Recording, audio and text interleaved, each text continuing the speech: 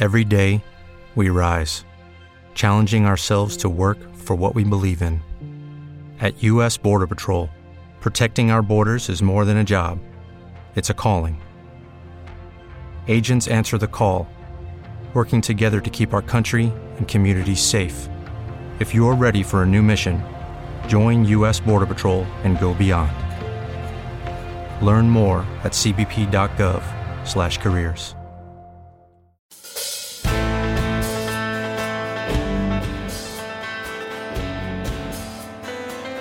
Welcome to another edition of the official Seton Hall University Sports Poll podcast. My name is Seth Everett. The director of the Seton Hall Sports Poll is Rick Gentile.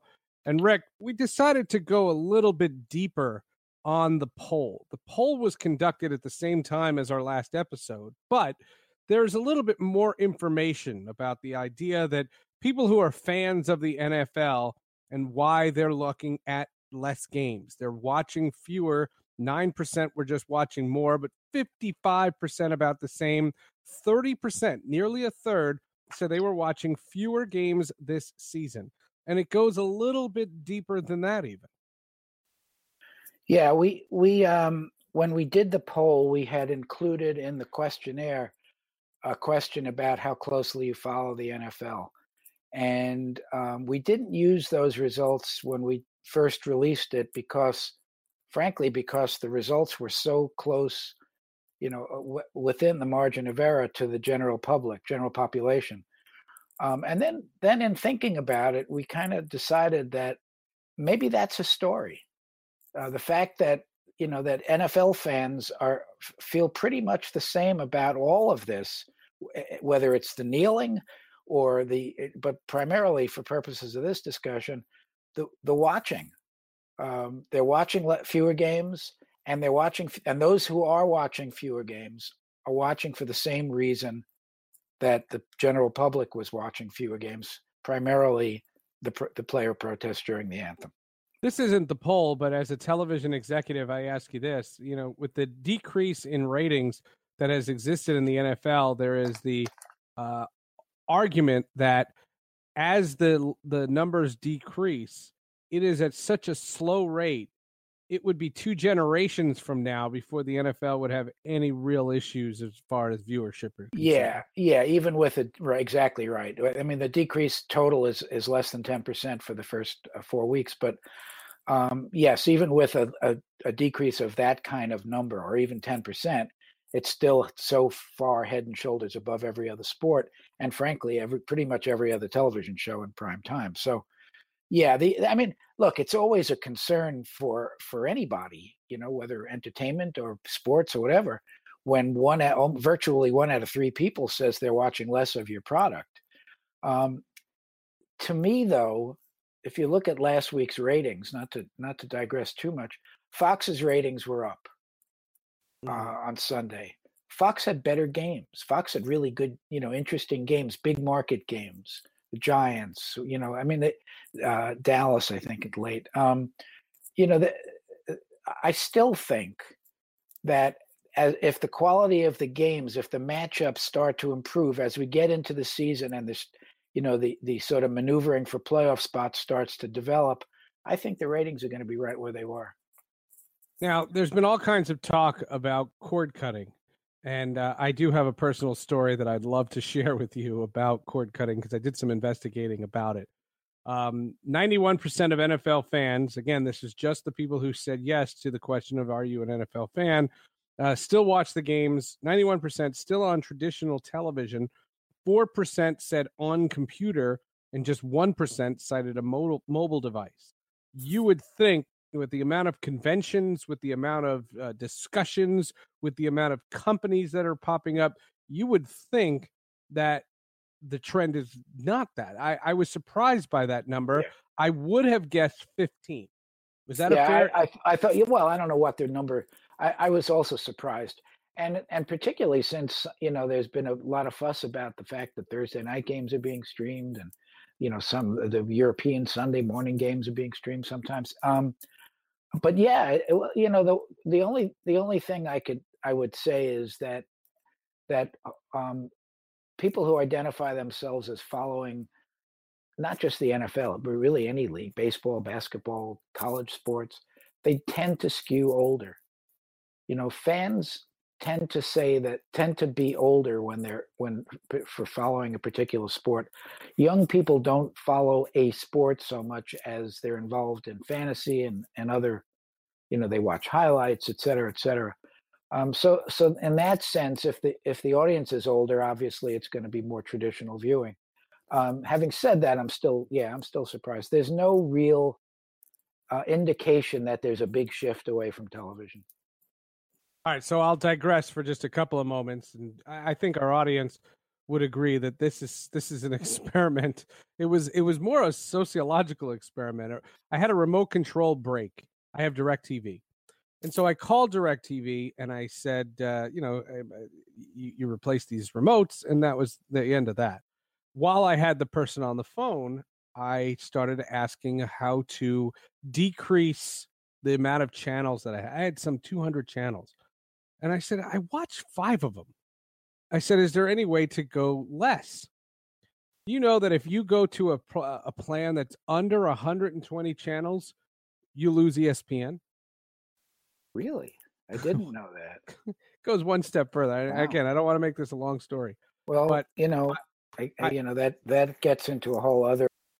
Yeah, it does. And that's why I'm bringing it up. The other one I learned was that by downgrading one, so we went from about 220 channels to about 180 channels. So the bottom line was you could do a plan that was less than the current one we had. So it was a downgrade, but it was like $6. And the only thing that you would lose is CBS Sports Network. Then there's something called a sports pack, which, I live in I live near Seton Hall, so it's New Jersey. The sports pack does not include, yes, MSG, SNY, but does include Fox Sports Ohio. Wow. And probably all the Fox regionals. But I don't know how these things get determined anymore. So I said to the woman, with all due respect, when is a la carte coming? Yeah. Because to me, that's cord cutting. Like, cord cutting only happens when people hear that information and say, that's nonsense, I'm out of here. Right. And I think that as long as these plans exist, people want the ease of it. And I started to try to figure out, there's literally the sports channels, HGTV for my wife, HBO and Showtime. That's it. Yeah. Well, it's amazing to me that, several years ago when ESPN, not that they're not still getting ridiculously high subscriber fees, but several years ago when their fee was going up every year without any conscience, there was an attitude that there is no way that a cable system will ever not offer ESPN. That's inconceivable. Yeah. That they, and now it's really not very inconceivable at all. It's entirely possible, plausible that people simply say, I'm not interested in getting ESPN, and forget about the others, the Fox Sports Ones, the SNYs, and all that. I mean that, right. But it really is becoming a different world. And yet, having said all of that, you look at poll results like this, and you say, well, it's still so overwhelmingly TV centric. Well, it's funny because you see where it's all headed. You see where the technology exists, and I thought about what to do about all these different things. And there's a way to get HBO without cable. There's a way to get Showtime without cable, Hulu without cable, Netflix without. I mean, there's a lot of things out there, and for sports, it's the only thing. Because, for example, on the MLB app, you are blacked out, and to watch a game on Fox Sports 1 on an iPad, a playoff game. We're just in the baseball playoff. You have to log in with your cable provider. Right. You have to authenticate, they call it. Yeah. And that's a regular thing within, in the industry, that there's affiliate agreements in each market that preclude them from really just offering it, clean on devices. But it is a trend. It is going in that direction, towards non-TV viewing. But I think it's kind of going at a trickle, and it's not happening for, older viewers. No. It is kid driven. I was sitting on a panel with a bunch of student athletes in a Big East event a few weeks ago, and they had just graduated, and we were talking about the student athlete experience, et cetera. And somebody asked them what channels they watch sports on television. The assumption, of course, being that they in fact watch television. And there were 4 kids, and each one of them said, well, they don't watch television. They don't own a television. And it was, well, is that since you graduated? No, in my dorm, I didn't have a television. Can you even imagine? A dorm not having a television. Yeah, I know. It's we're not old, folks. Right. And if you're listening, I can't speak for Mr. Gentile here, but we're not old. That's a crazy number. In this world, I'm old. In this world of technology, I am old. But it's get off my lawn. Just sort of to digress again for a second. Somebody asked him what social media he uses. One of these kids who's a swimmer, the best swimmer in the Big East, and he said he uses mostly Instagram a lot, Snapchat a lot. And somebody said, "What about Facebook?" And he says, "Oh, yeah, I do check. I check Facebook, once a day to see what my mom's up to." See what my mom's up to. Yeah. So there you go. Facebook has become the older one. All right, your mom's social media. Speaking of social media, only 18% of Americans believe that ESPN broadcaster Jemele Hill should be fired because of statements she posted on her personal Twitter account, which a White House spokesperson called a, quote, fireable offense. She had called President Trump a white supremacist. 38% believe reporters working for media companies should be prohibited from using personal social media accounts to make controversial social or political statements. 68% said Ms. Hill should not be fired. As we said, 18% said she should. And there's a sharp divide among African-American responders and whites. 84% of African-Americans felt she should not be fired. Only 5% said she should.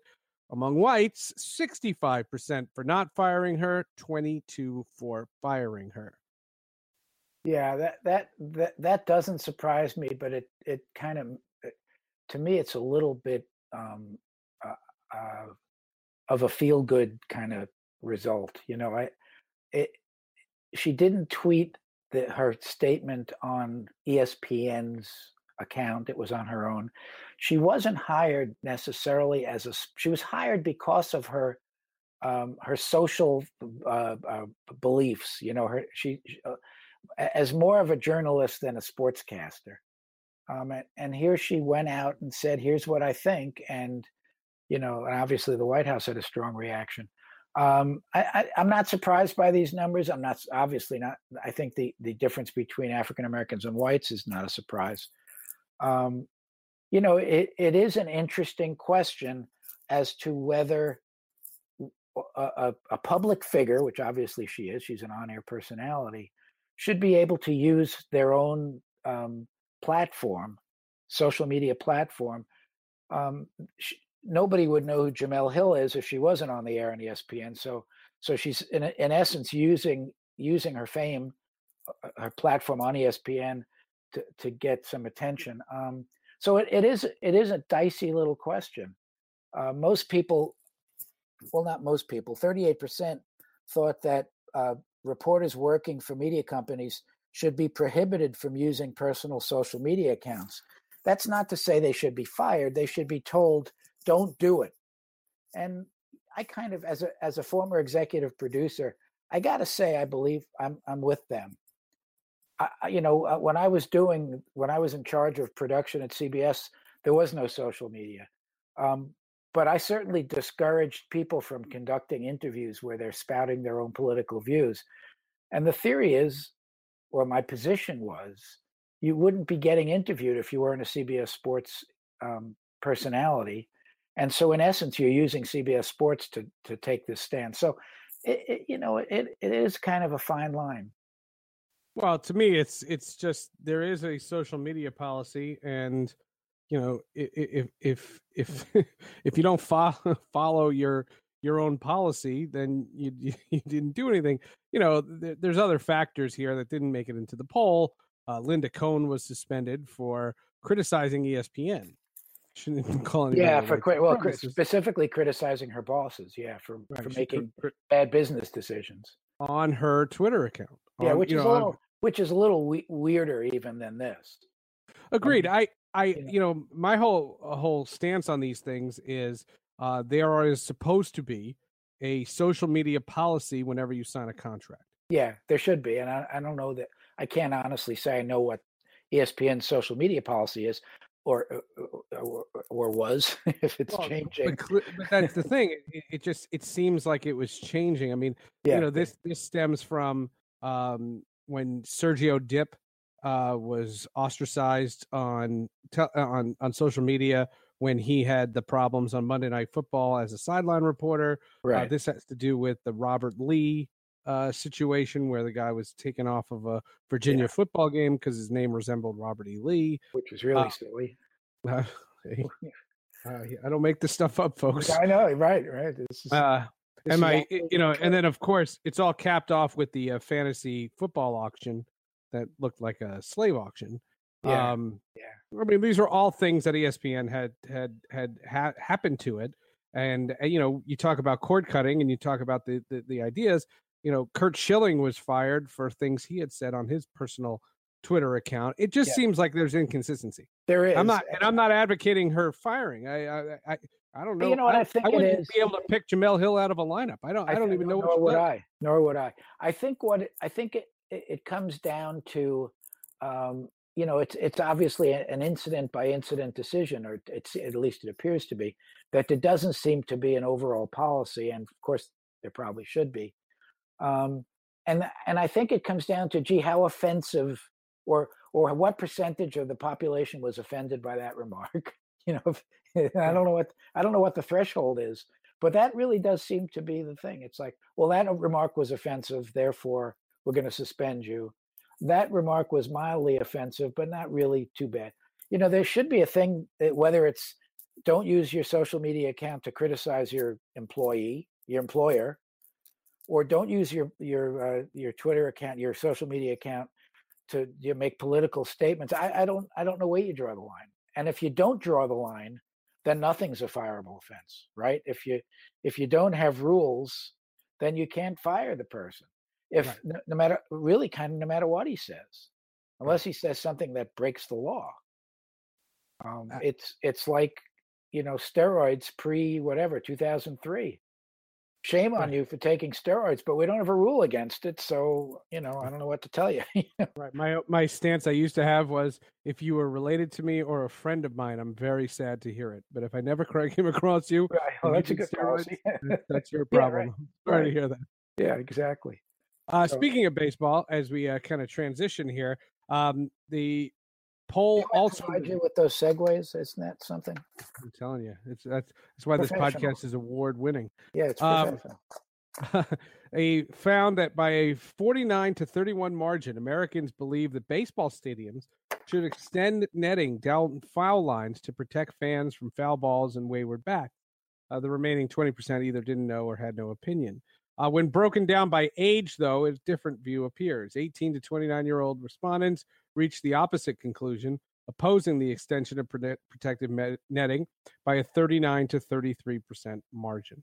This is on the heels of that young lady that was injured at Yankee Stadium, where a young girl got hurt. She's okay, from what I understand, and it was a very scary situation. It could have been much, much worse. But the netting, I've been in 25 of the current ballparks. I've seen more netting than others in certain places. I don't see it as an issue, and I don't even notice it when you're watching the game. You can't tell. Can't really tell it. They do a really, really nice job, and I just don't understand what the opposition would be. I don't either. I was very surprised at like 1 in 3 people saying that they don't want it. It always amazes me. I mean, I've watched how many millions of baseball games live or on television. And there's so many foul balls that go into the stands. I'm always amazed that more people aren't injured, so I'm a big advocate. The amazing thing about this question is the age breakdown. 39% between 18 and 29, opposed the netting, 49% between 30 and 49. That's an increase of 10. 52% between 45 and 59, and 56% over 60. As people get older, they're more concerned, I guess, about the risk of injury. Well, the interesting part about it is there is the argument not for this young lady, and I want to be clear that I'm not talking about the young girl in any way, but that people aren't watching the game as intently; they're looking at devices. Or they're eating a hot dog, or they're whatever. I mean, if no, but the devices, eating a hot dog is one thing, but you're not eating a hot dog for hours upon hours.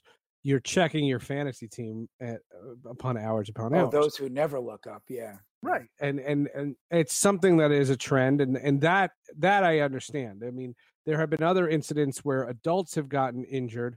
I believe there was one in either Milwaukee or Boston where someone got injured, and they were literally looking at their phone at the time. And again, you don't wish any harm on anybody, but you have to pay attention.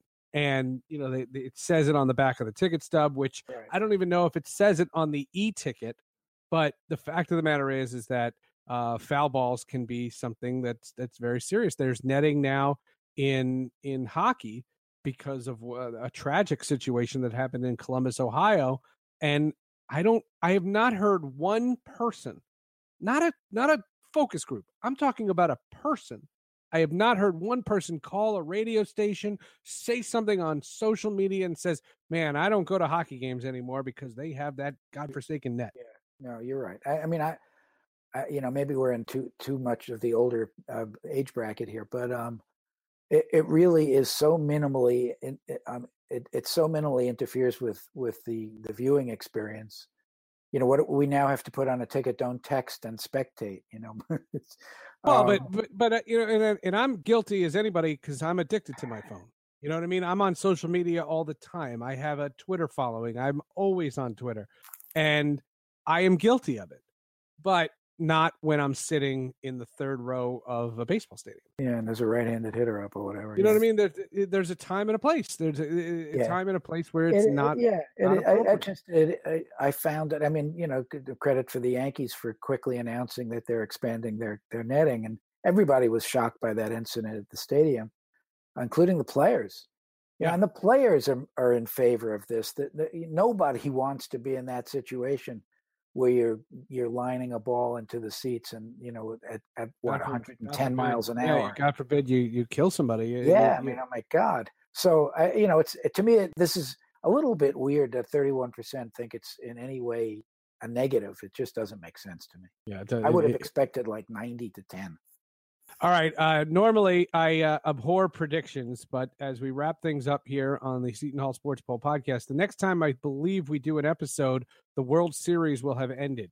Right. Who will be? It might be going on October 25th. I think is the last day. Oh, okay. It'll be so the World Series. But the next time we do a podcast, the World Series will be either in Game 5 or Game 6. That's right. Who will be the participants? Well, that's a great question, and we will not poll about that, but. I believe the Cleveland Indians will escape the American League and get into the series. I think they're the best team, for whatever that's worth. And I don't know in the National League. I really don't know. I'm tired of saying the Nationals every year and having them disappoint me. So, maybe I'll pick the wild card and say Arizona. I'm saying Nationals. Okay. I mean, I'll be with you on Cleveland, although Houston is no slouch. Houston is very good, and the Cubs are very good. When they're playing at their highest level, which they're close. Cubs Nationals is by a million the most compelling of the four. It's very interesting. I think any one of those four National League teams could get into the series, but I don't know. I think the Arizona D-backs might surprise people. And then, well, I would be shocked. I could see them beating the Dodgers, but I think the Nationals. Well, I think they will beat the Dodgers, and then the question is that other series. And you're right, that's a great series. And a great series would be Houston against Cleveland. I would be interested to see what the ratings are. Well, yeah. The television world, of course, is rooting for Dodgers Yankees, but We'll see. Or Cubs, or get the Cubs back in there against the Yanks. That would be something special as a TV event. But we'll see. I don't know. I'm really bad at predicting. I was dumb enough to predict that the Giants would win the series in 2010, 12, and 14. So I don't know what I'm talking about. The Seton Hall Sports Poll is presented by the Stillman School of Business, the Sharkey Institute at Seton Hall University. The director of the Seton Hall Sports Poll is Rick Gentile, and it can be found on the Seton Hall official website. This podcast can be found on iTunes. You can leave a rating or a review. And any complaints, just file to Mr. Gentile. Exactly. For Rick Gentile, I'm Seth Everett. This is the Seton Hall Sports Poll podcast. Thanks for listening.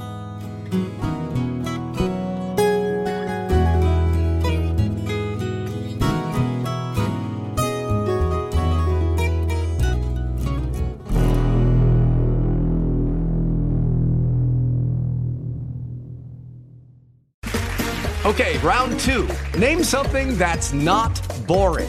A laundry? Ooh, a book club. Computer solitaire, huh?